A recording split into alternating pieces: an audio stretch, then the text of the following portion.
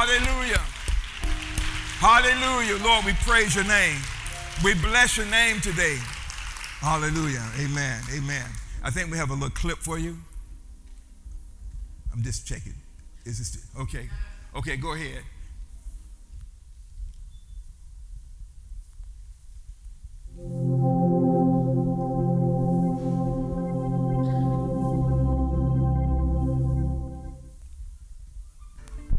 Eight years ago, I planted the lemon tree in my yard, and we were reading the Old Testament, and what it says is the first 3 years, you're not to harvest the crop. But the fourth year, you harvest the crop, and then you give the first fruits to God. Now, the fourth year, and that lemon tree had 12 lemons. So I took the best lemon, and I washed it, and I took my pen, and I wrote first fruits on that lemon, and I took it to church on Sunday, and I dropped it in the offering. Okay, now 4 years later, our other tree still produces regular-sized lemons, but the tree we tithed on now produces only this size lemons. It doesn't produce any medium-sized or small lemons. It only produces these. God's word is true. Man, he says that he'll give you the desire to obey him and the power to do what pleases him. And man, this is just a result of obedience. Man, try and see.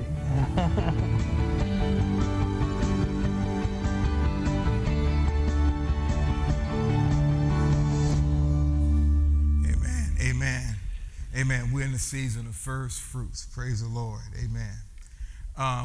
First of all, I just want to give honor to the Lord for my wife, Jane. Amen. If you would stand. Amen. I know everybody knows you. Amen. Praise the Lord. Yep.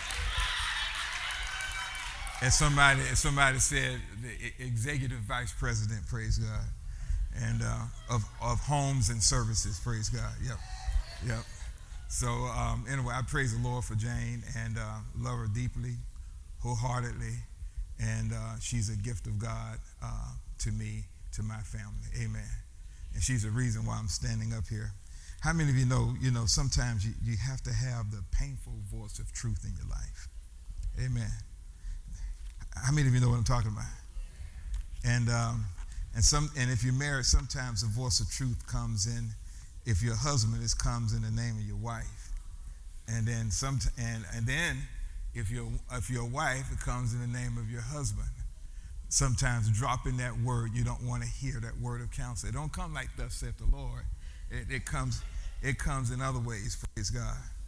And so, man, I praise God for Jane. But anyway, I want to tell you a story about a young lady, Sister Mary, who's the mother of a Catholic school, and she had a lot of females, and so some of the females, I think they were at the junior high level, and so they started wearing lipstick, and so they had a problem because the girls would go in the restroom, and then they would just put their lips on the mirror, and so this red lipstick was on the mirror. And it was causing a major problem. And so Sister Mary decided she would call all the girls together. And so all the girls came together in the restroom with the janitor. And as she began to talk about the trouble that they were bringing, you know how sometimes teenagers would do when the parents are talking, the head go all over here, and, acting like they don't hear what you're saying, and they were doing that to her. And then she said, Mr. George, would you come and show them why it is so hard, why it's so hard to get this lipstick off the mirror? And so he went ahead and he took the squeegee and he dipped it in the toilet and he wiped the mirror off with the squeegee.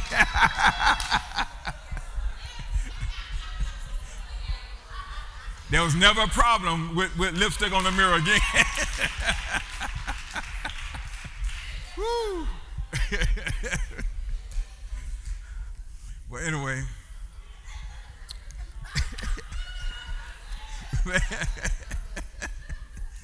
They never had that problem no more.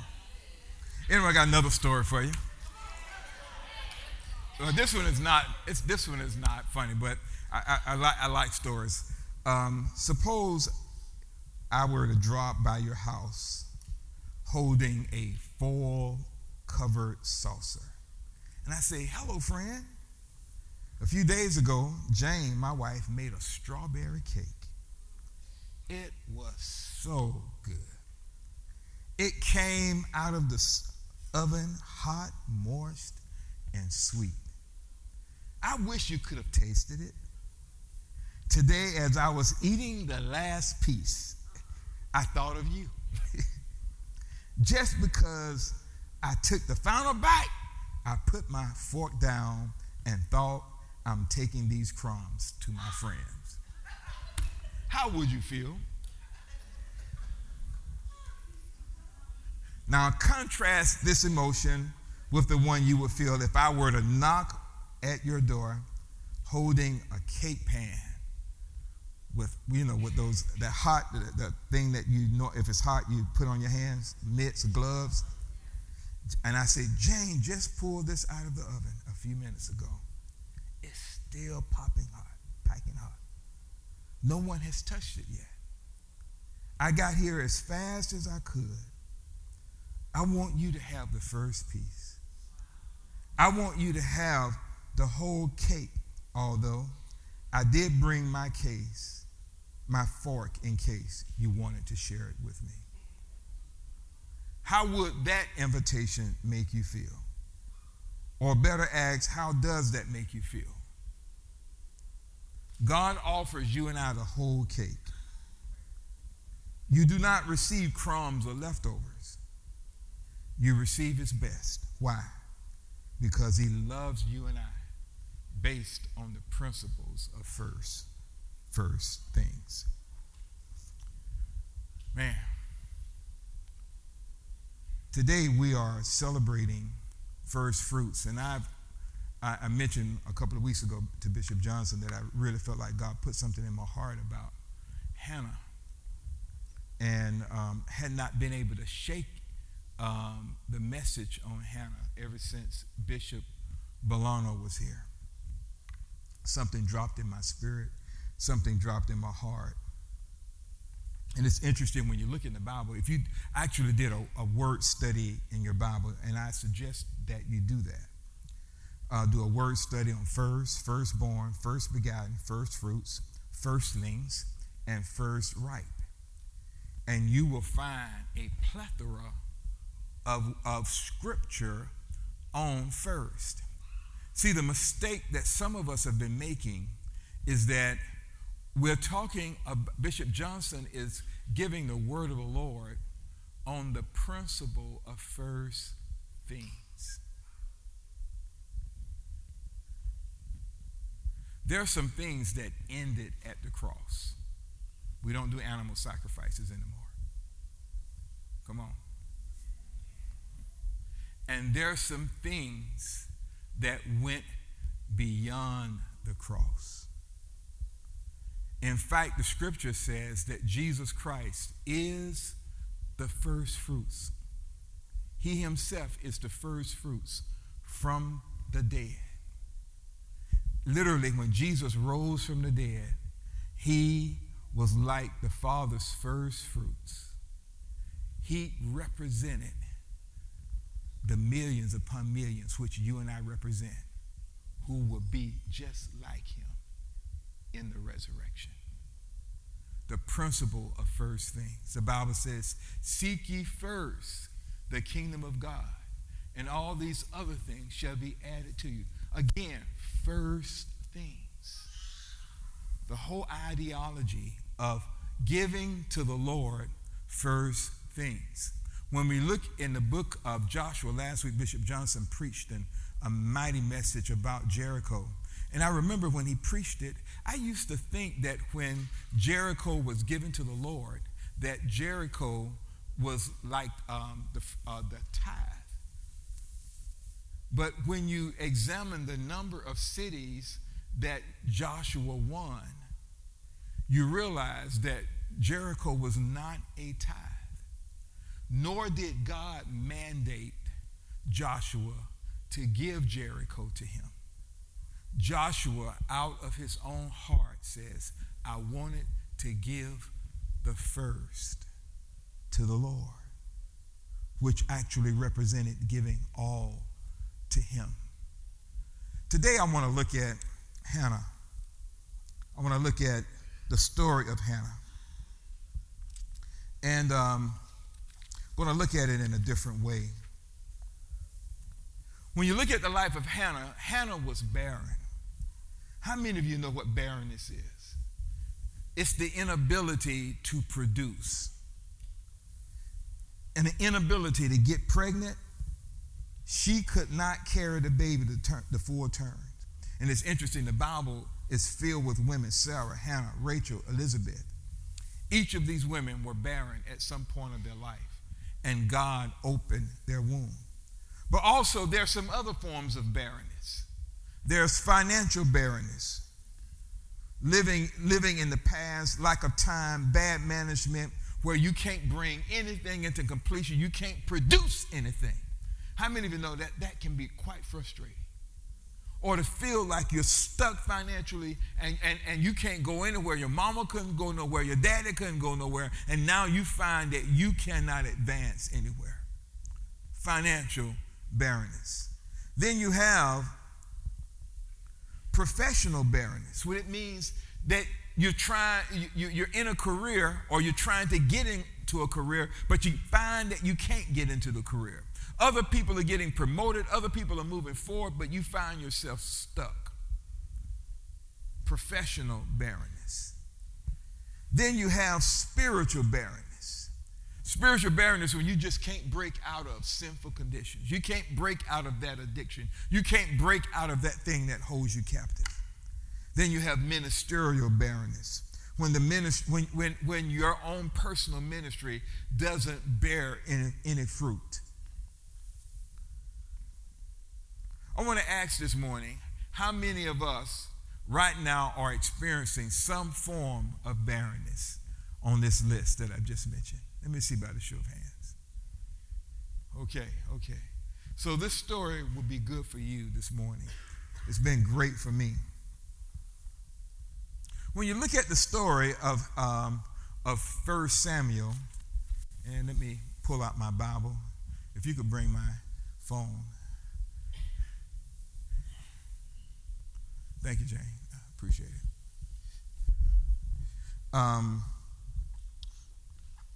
Let me see here. 1 Samuel. And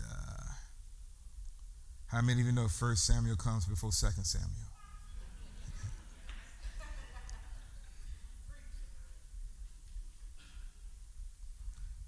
I'm so intrigued after reading this story. And the Bible says, I'm in the first chapter, right around the 8th verse. It happened year after year, as often as she went up to the house of the Lord, she would, I'm going to go further. I'm sorry. Now this man will go up from his city yearly to worship and to sacrifice to the Lord of hosts in Shiloh. And the two sons, Eli, Hophni, and Phinehas, were priests to the Lord there. When the day came that Elkanah sacrificed, he would give great portions. He would give generous portions to Peninnah, his wife, and to all her sons and her daughters. But to Hannah, he would give a double portion, for he loved her. But the Lord, notice it, the Bible says, but the Lord had closed her womb. Her rival, however, would provoke her bitterly to irritate her because the Lord had closed her womb. It happened year after year, as often as she went up to the house of the Lord, that she would provoke her. So she began to weep and would not eat. Then Elkanah, her husband, said to her, Hannah, why do you weep? Why do you not eat? Why is your heart sad? Am I not better to you than 10 sons? Then Hannah rose after eating and drinking in Shiloh. Now Eli the priest was sitting on the seat by the doorpost of the temple. And she greatly distressed, prayed to the Lord, and wept bitterly. She made a vow and said, O Lord of hosts, if you would indeed look on the affliction of your handmaid, and remember me, and not forget your maidservant, but give her, your maidservant, a son, then I will give him to the Lord, and all the days of his life a razor shall never come on his head. Man. And so we see here, Hannah was barren at first. Now, when you look at the progression here, Hannah was barren first, but she was not desperate. Notice this. She was disturbed about it, but she was not desperate. At first, Hannah did not cry desperately. She went on as if it were not too bad, even though she was not barren. What caused Hannah to not confront the reality of her barrenness at first? I believe it was the generous portions, the double portions, and the love of Elkanah. It wasn't wrong, but the love of Elkanah kind of clouded things. And so what God did, he raised up a provoker. And that provoker was Peninnah. And the Bible says he raised her up, a rival in her own household. Now you got to think about the situation that, normally if you get tired of looking at somebody, you can go home and you don't see them anymore. But Peninnah was in her house, in the room next to her. And from what I understand, in terms of culture, when wives could not have, first of all, Hannah was Elkanah's first wife, according to history. But because she could not produce, and the name of the family needed a passageway, a legacy, he married Peninnah so that she would give birth to keep his name alive. Now you got a situation here. Now, Peninnah probably at first was very compassionate to Hannah, understanding her plight. But now Peninnah, for some strange reason, she acts like the devil is in her. In fact, in her own household, she started probably kind of, what were some of the things you can imagine Peninnah was saying and doing that really just, I won't use that word, mess with her. What were some of the things she probably said? Come on, help me here. Help my imagination. Come on here. What were some of the things that Peninnah probably was doing or saying? Say it again. You ain't pregnant yet? What else? This baby look just like his daddy. This is my baby. What do you got? What about over here? Come on, help me here. Don't you wish you had a baby? Anybody else over here? Would you change my baby? Oh my God. Oh, here's the diaper, Got a date tonight with Elkanah. Would you wash the kids? Oh, man. Oh, my God. And so now, the provoker, Peninnah, man, she was laying in honor. And the Bible states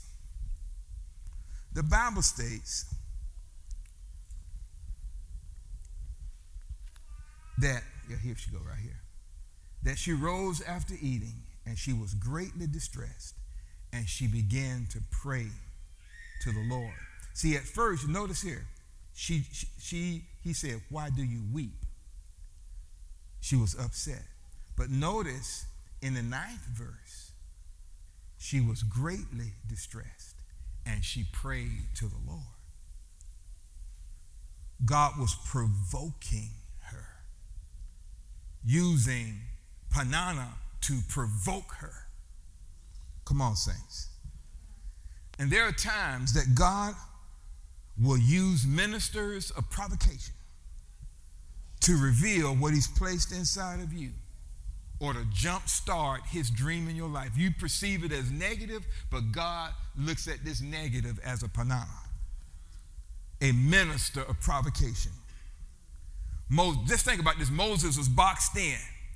I mean, he got 3 million people who are crying, saying, he brought us out here to kill us. He has the Red Sea right here. He see the pillar of fire, but the pillar of fire is disappearing, and the soldiers are coming. He is what? Provoked to cross the Red Sea. And he hears the word of the Lord, and he takes the staff, and the Bible says, and the Bible, and it's interesting when you read this, Moses cried out to the Lord. The Lord said, don't cry out to me. He said, you divide the sea.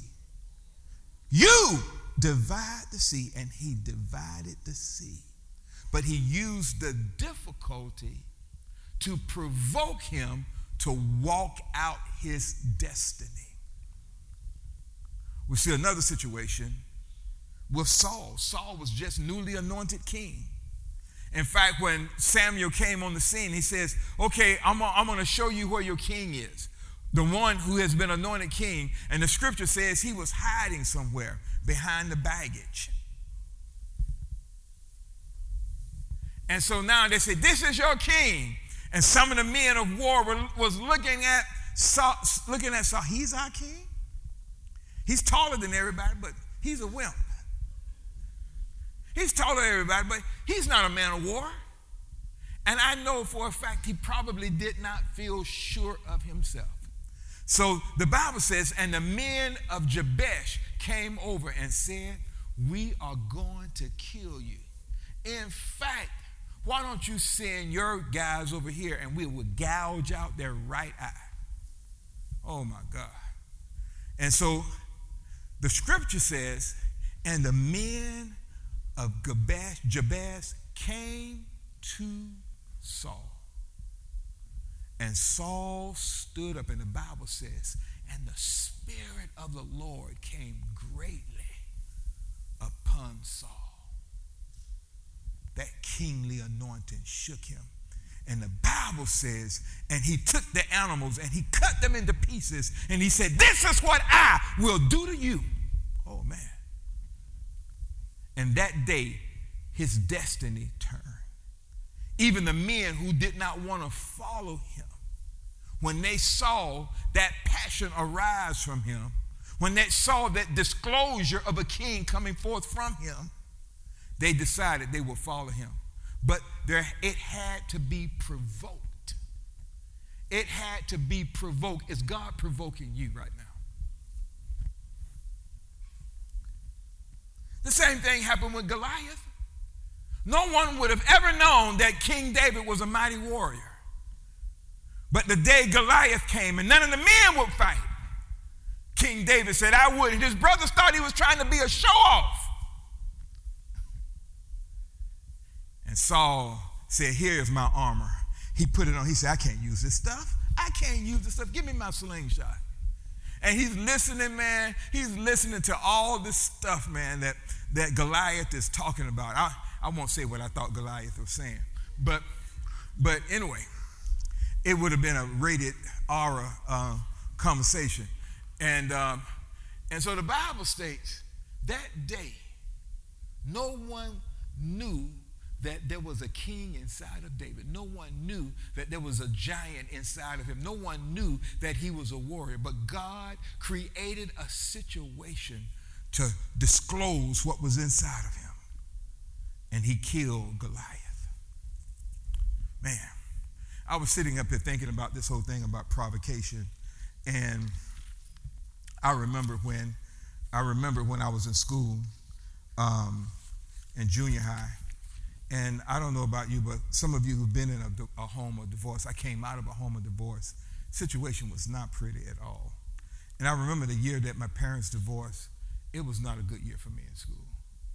In fact, I turned into a little hellion that year.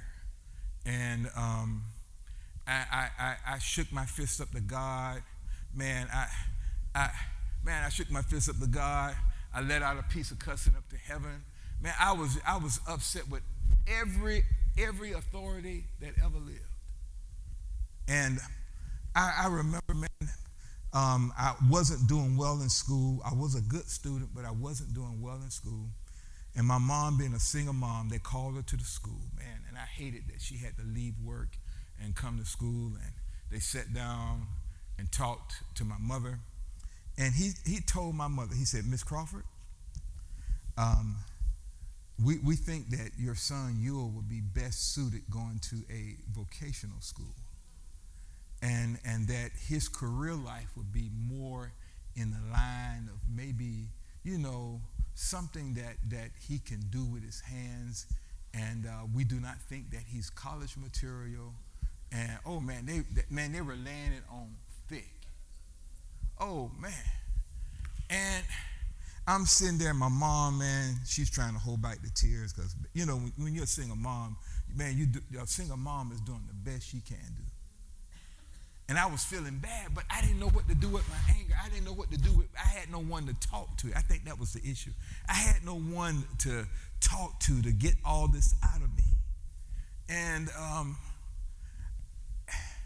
And all of a sudden, what that man said to my mother and what that man said to me, it bothered me so bad.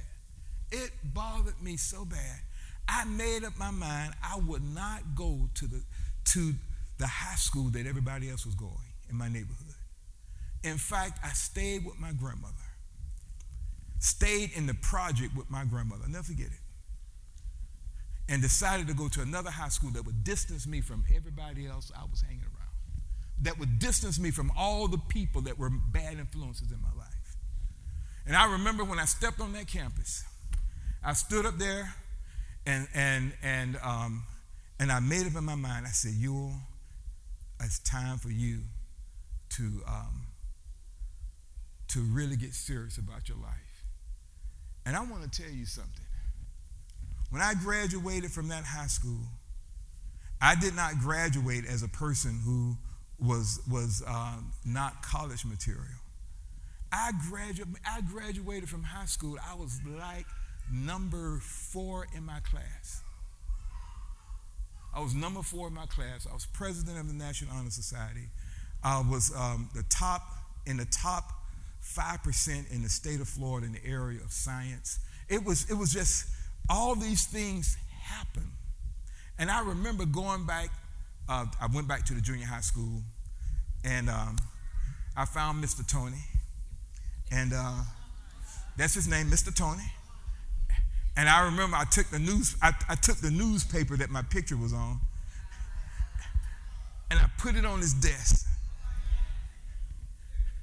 And I said to him, this is what, I won't say everything else I said, but anyway, he understood what actually happened. But I began to understand there was a provocation. I was provoked to do better. And I believe that some of you sitting in here, the Lord has allowed some situations to happen to provoke you. Peninnah was provoked.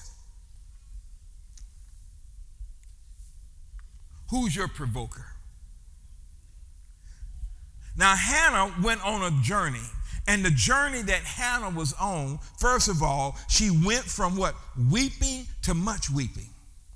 And then the Bible says in her deep anguish, she prayed to the Lord, weeping bitterly. She made a vow to God. At first, all Hannah could think about was having a baby. But now she made a vow to him and said, if you would only look on your servant's misery, remember me and not forget your servant, but give her a son, then I will give him to you for all the days of his life, and no razor would ever be used on his head.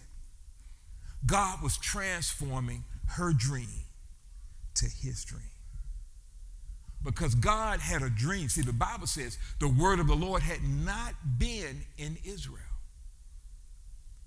But God had a dream. He had a purpose. His purpose was to raise up a young man to be a prophet in Israel and to establish Israel and to position Israel for King David to come. She had in her mind, I just want to have a baby. And now her weeping for a child transformed to, okay, God, if you give me a child, I give him to you and he will serve you all the days of his life. And before you know it, her intercession, her praying had turned into intercession for a prophet. And the Bible states, I'm talking about, and she kept on praying to the Lord. And sometimes when God gives you his dream, you have to keep on praying. Some of us have quit too quickly. And the Bible says it went on, and Hannah was praying in her heart. Her lips were moving, and there was no sound. So her praying had gone to supplication where she would not let go. In fact, I could just see her now. Her praying had come to a place now. She was probably at a place now where she was travailing. The Bible says, and she poured out her soul to the Lord. Have you ever prayed for something where you didn't have no voice no more? I mean, you've cried, but now you're travailing on the inside. This prayer has consumed you. And for Hannah, her praying was such that she was no longer just praying for a baby. She was praying for a prophet to be born. Remember, God had closed her womb, which meant that God had a purpose in mind. God saw this moment. He knew the time that Samuel needed to come, but he needed a woman who had the capacity to pray.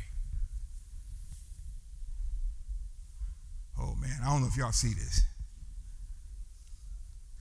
And then the Bible states she got to a place and she was talking to, because he thought she was drunk. In fact, he thought she was drunk, and she said, "No, I'm not drunk." And then she began to share with him, and then he spoke these words: "Go in peace, and may the God of Israel grant you what you have asked of him."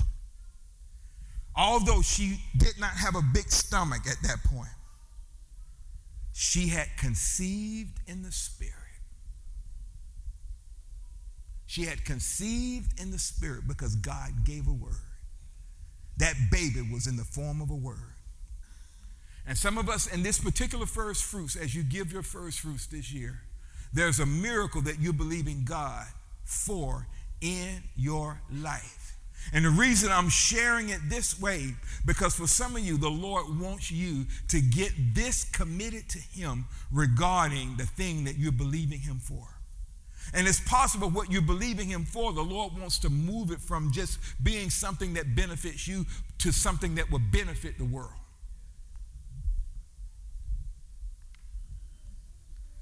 And it's interesting that when this thing had been conceived in the Spirit, the Bible says, and she said, "May your servant find favor in your eyes." The Bible says she ate some food, and her face was no longer downcast. The travail was gone. The burden was done because it was done in the Spirit. It was done in the Spirit. And then the Bible says, and she worshiped the Lord. She got up early in the morning and worshiped the Lord. And then she went to work on that promise. In fact, the Bible says, and her husband made love to her. And in the course of time, she became pregnant and gave birth to a son. She named him Samuel. The name of Samuel means because I asked the Lord for him. Your Samuel is what you are asking the Lord to do for you in this season. Hear that word. And what you're asking God for, see, some of us, we're asking God for things, but we haven't really got serious about it.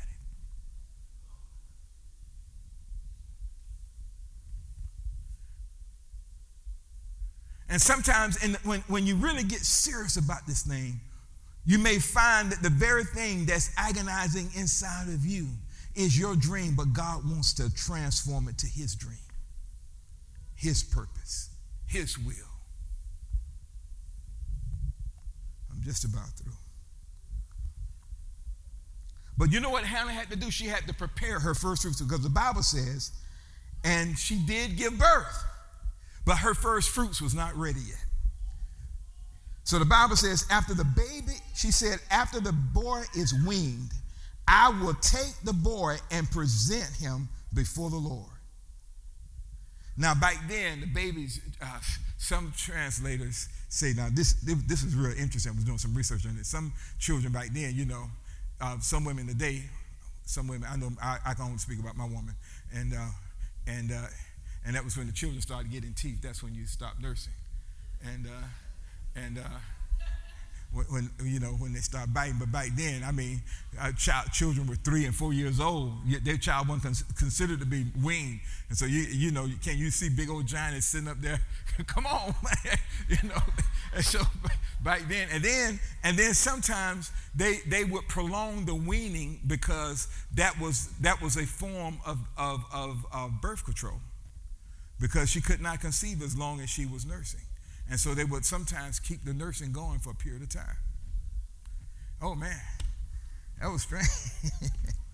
But anyway, but the Bible says, now when she had weaned him, she took him up with her with a 3-year-old bull and 1 ephah of flour and a jug of wine, and brought him to the house of the Lord in Shiloh. And although the child was young, they slaughtered the bull and then the boy, and brought the boy to Eli. And she said, "Oh, my Lord, as your soul lives, my Lord, I am the woman who stood beside you praying to the Lord. For this boy I prayed, and the Lord has given me" what? "My petition." Come on, saints. Come on, say, the Lord is giving me my petition. Say to yourself, this is the season. The Lord is giving me my petition, which I asked of him. So the scripture says, so I have dedicated him to the Lord.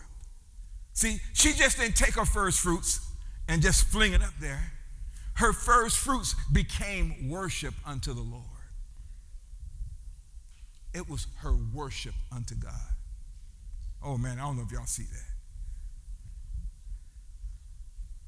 And she dedicated him to the Lord. And she says, so I have dedicated him to the Lord. As long as he lives, he's dedicated to the Lord. And he worshiped the Lord there. The child worshiped the Lord there.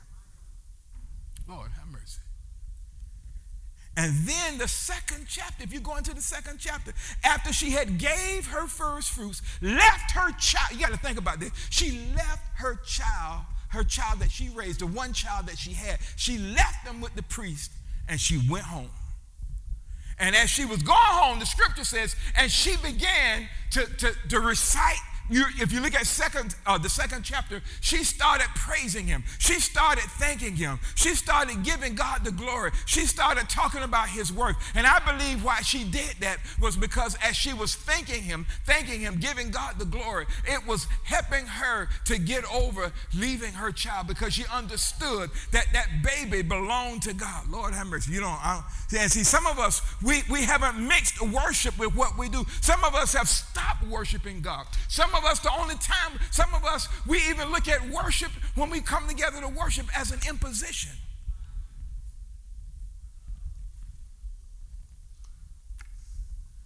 But again, so what was the aftermath of her worshiping? Then the Bible says, now Samuel was ministering before the Lord as a boy, wearing his linen ephod. And his mother, now get this, his mother would make him a little robe and bring it to him from year to year. When she would come up with her husband to offer yearly sacrifice, then Eli would bless Achoniah and his wife and say to him, may the Lord give you children from this woman in the place of the one she dedicated to the Lord. Lord, have mercy. May the Lord give you children from this woman in place of the one she dedicated to the Lord. And they went to their own home, and then the Lord visited Hannah, and she conceived and gave birth to 3 sons and 2 daughters.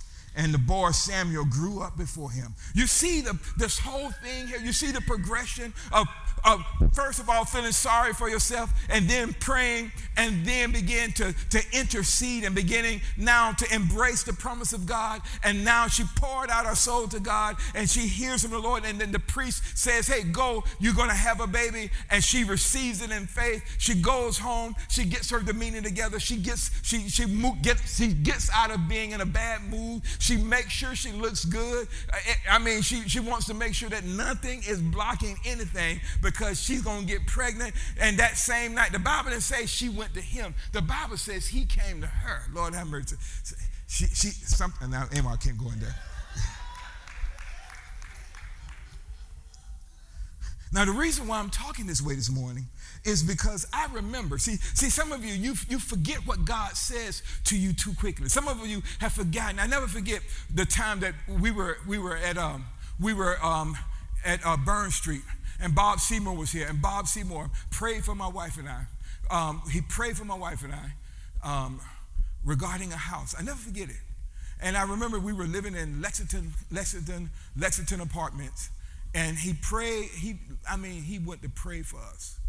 And I didn't see this correlation. And I remember he would pray and he would make declarations about how God was going to bless us with a house, how it was going to look, and et cetera.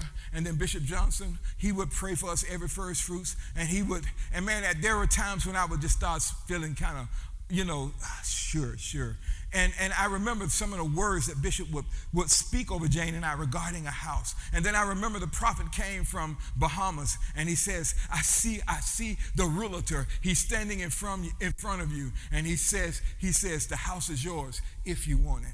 And so literally what we have seen in our lifetime since we've been giving first fruits, literally we have seen God work miracles for us to live in places we never dreamed or thought we could ever live in, because it was more of his hand. But the starting point of it all came from first fruits. The starting point of it all came from the man of God speaking what? The blessing of the Lord.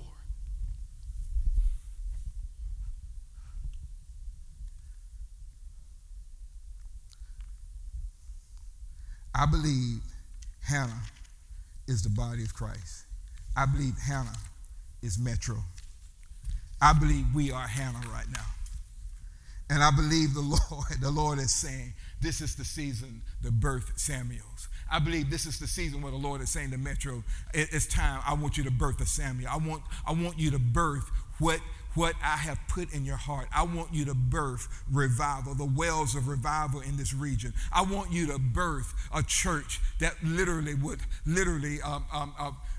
minister to the masses of men and women, even in this area. I want to birth, the Lord says, I want to, because you asked me for this, you asked me for revival, you asked me for this land, you asked me for this property, you asked me for this area, I gave it to you. But now I want to give you the inhabitants, I want to give you the surrounding areas, I want to give you the college campuses, I want to give you the areas. I know it's been a while, and some of you have grown weary in your hearts, and you begin to think that it will never happen. But the Lord is saying, hey, it's time for you to re-engage your heart. It's time for you to put your hands back on the plow. It's time for you, because this is the season that I'm going to birth Samuels. For some of you who have said in your heart, the Lord will never provide me a husband, I want to tell you something. The Bible says all things are possible to the Lord. The Lord says, is there anything too hard for God? Some of you said, I would never be able to live in a house. But the Lord is saying to you today, is that your Samuel? Is that your Samuel? And you may not even understand the reason why the Lord may want you to travail about that house is because when you move into that house, he's going to give you that community for his glory. He's going to give it to you for his glory. It's not just you in the house. It's for the community. It's for the people in the house. The reason why he wants to give you the job, he wants to give you the job so that you can not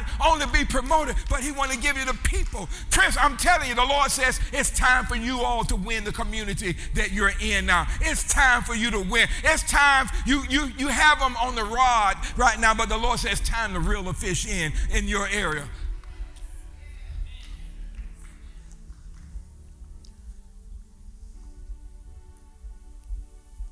This year, in our first fruits, the Lord wants us to do something. You know, man, we've gone through a lot. We've gone through a lot. There are some things that we need to forget. There's some failures, Metro, we need to forget. There's some regrets. There's some questionings we need to forget. There's some things we just need to forget. We can't change the past, but Lord have mercy, we can change the future.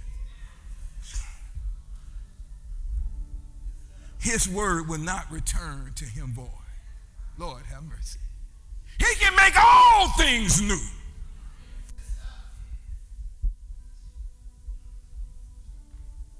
He likes to create grand scenarios that he can come in and be the rescuer of the day. But Metro, the Lord is saying, I'm saying this for us in this season right here.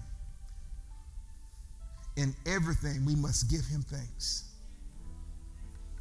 There's some things, saints, I don't understand. I don't understand when my wife lost her brother. And then when she lost her second brother, I know she didn't understand. I didn't understand. None of us understood. Her family didn't understand.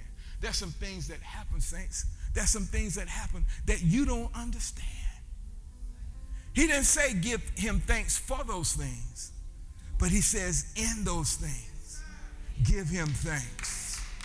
Lord, in them. Because giving him thanks is a way to preserve your heart.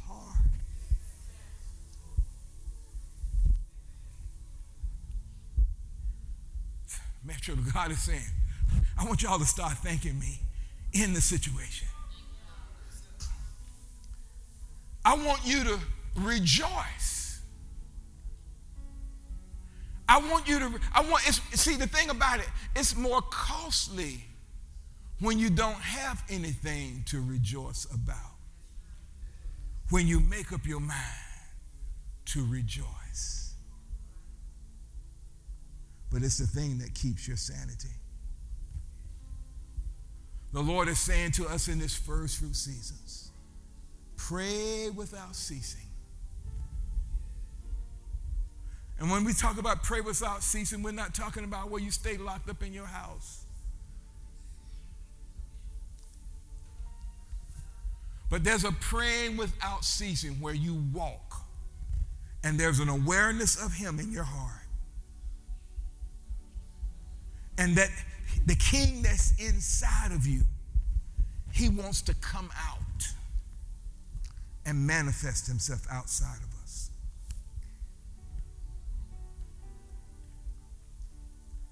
This is a season that we're not to despise prophesying. I'm telling you, saints, if there's ever been a time that we need to speak to our mountains, this is the season now for you and I to speak to the mountain. Prophesy to the ditches. The ditches are dry. And the scripture says, and he prophesied, and the ditches became filled with water. Prophesy to your situation. Prophesy the word of the Lord to your situation. Prophesy to your body. Prophesy to your child. Prophesy to your situation. Prophesy to your womb. Prophesy to your job. Prophesy to your neighborhood.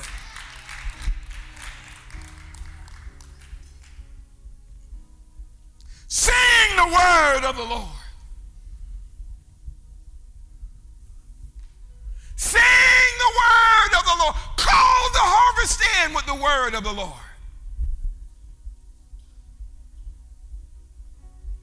Oh, man. And then add to your faith. Add to your faith work. Hannah had to work.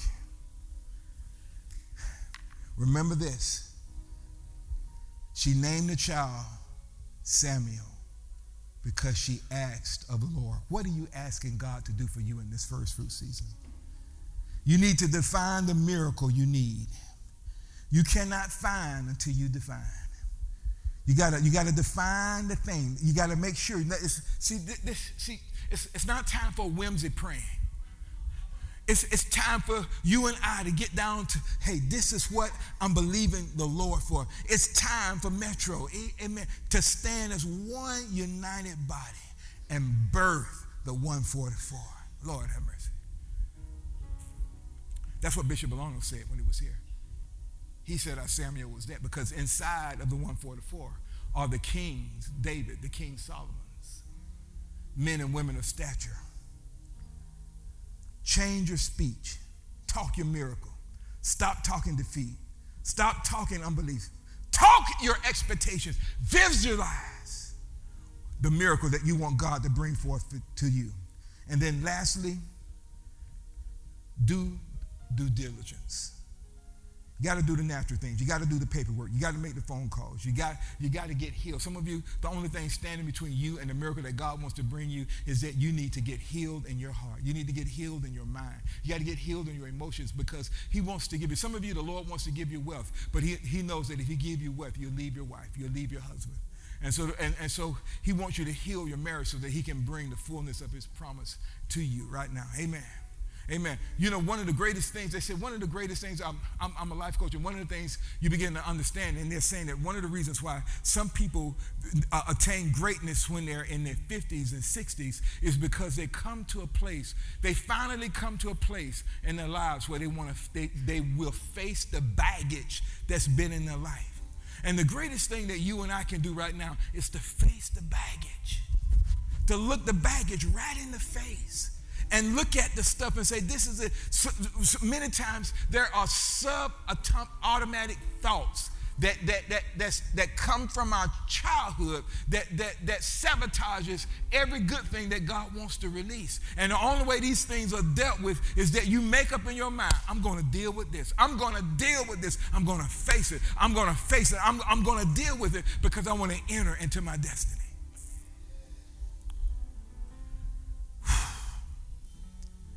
But above all, don't let go of your miracle in this season. Turn your first fruit offering into worship to the Lord. Will you stand?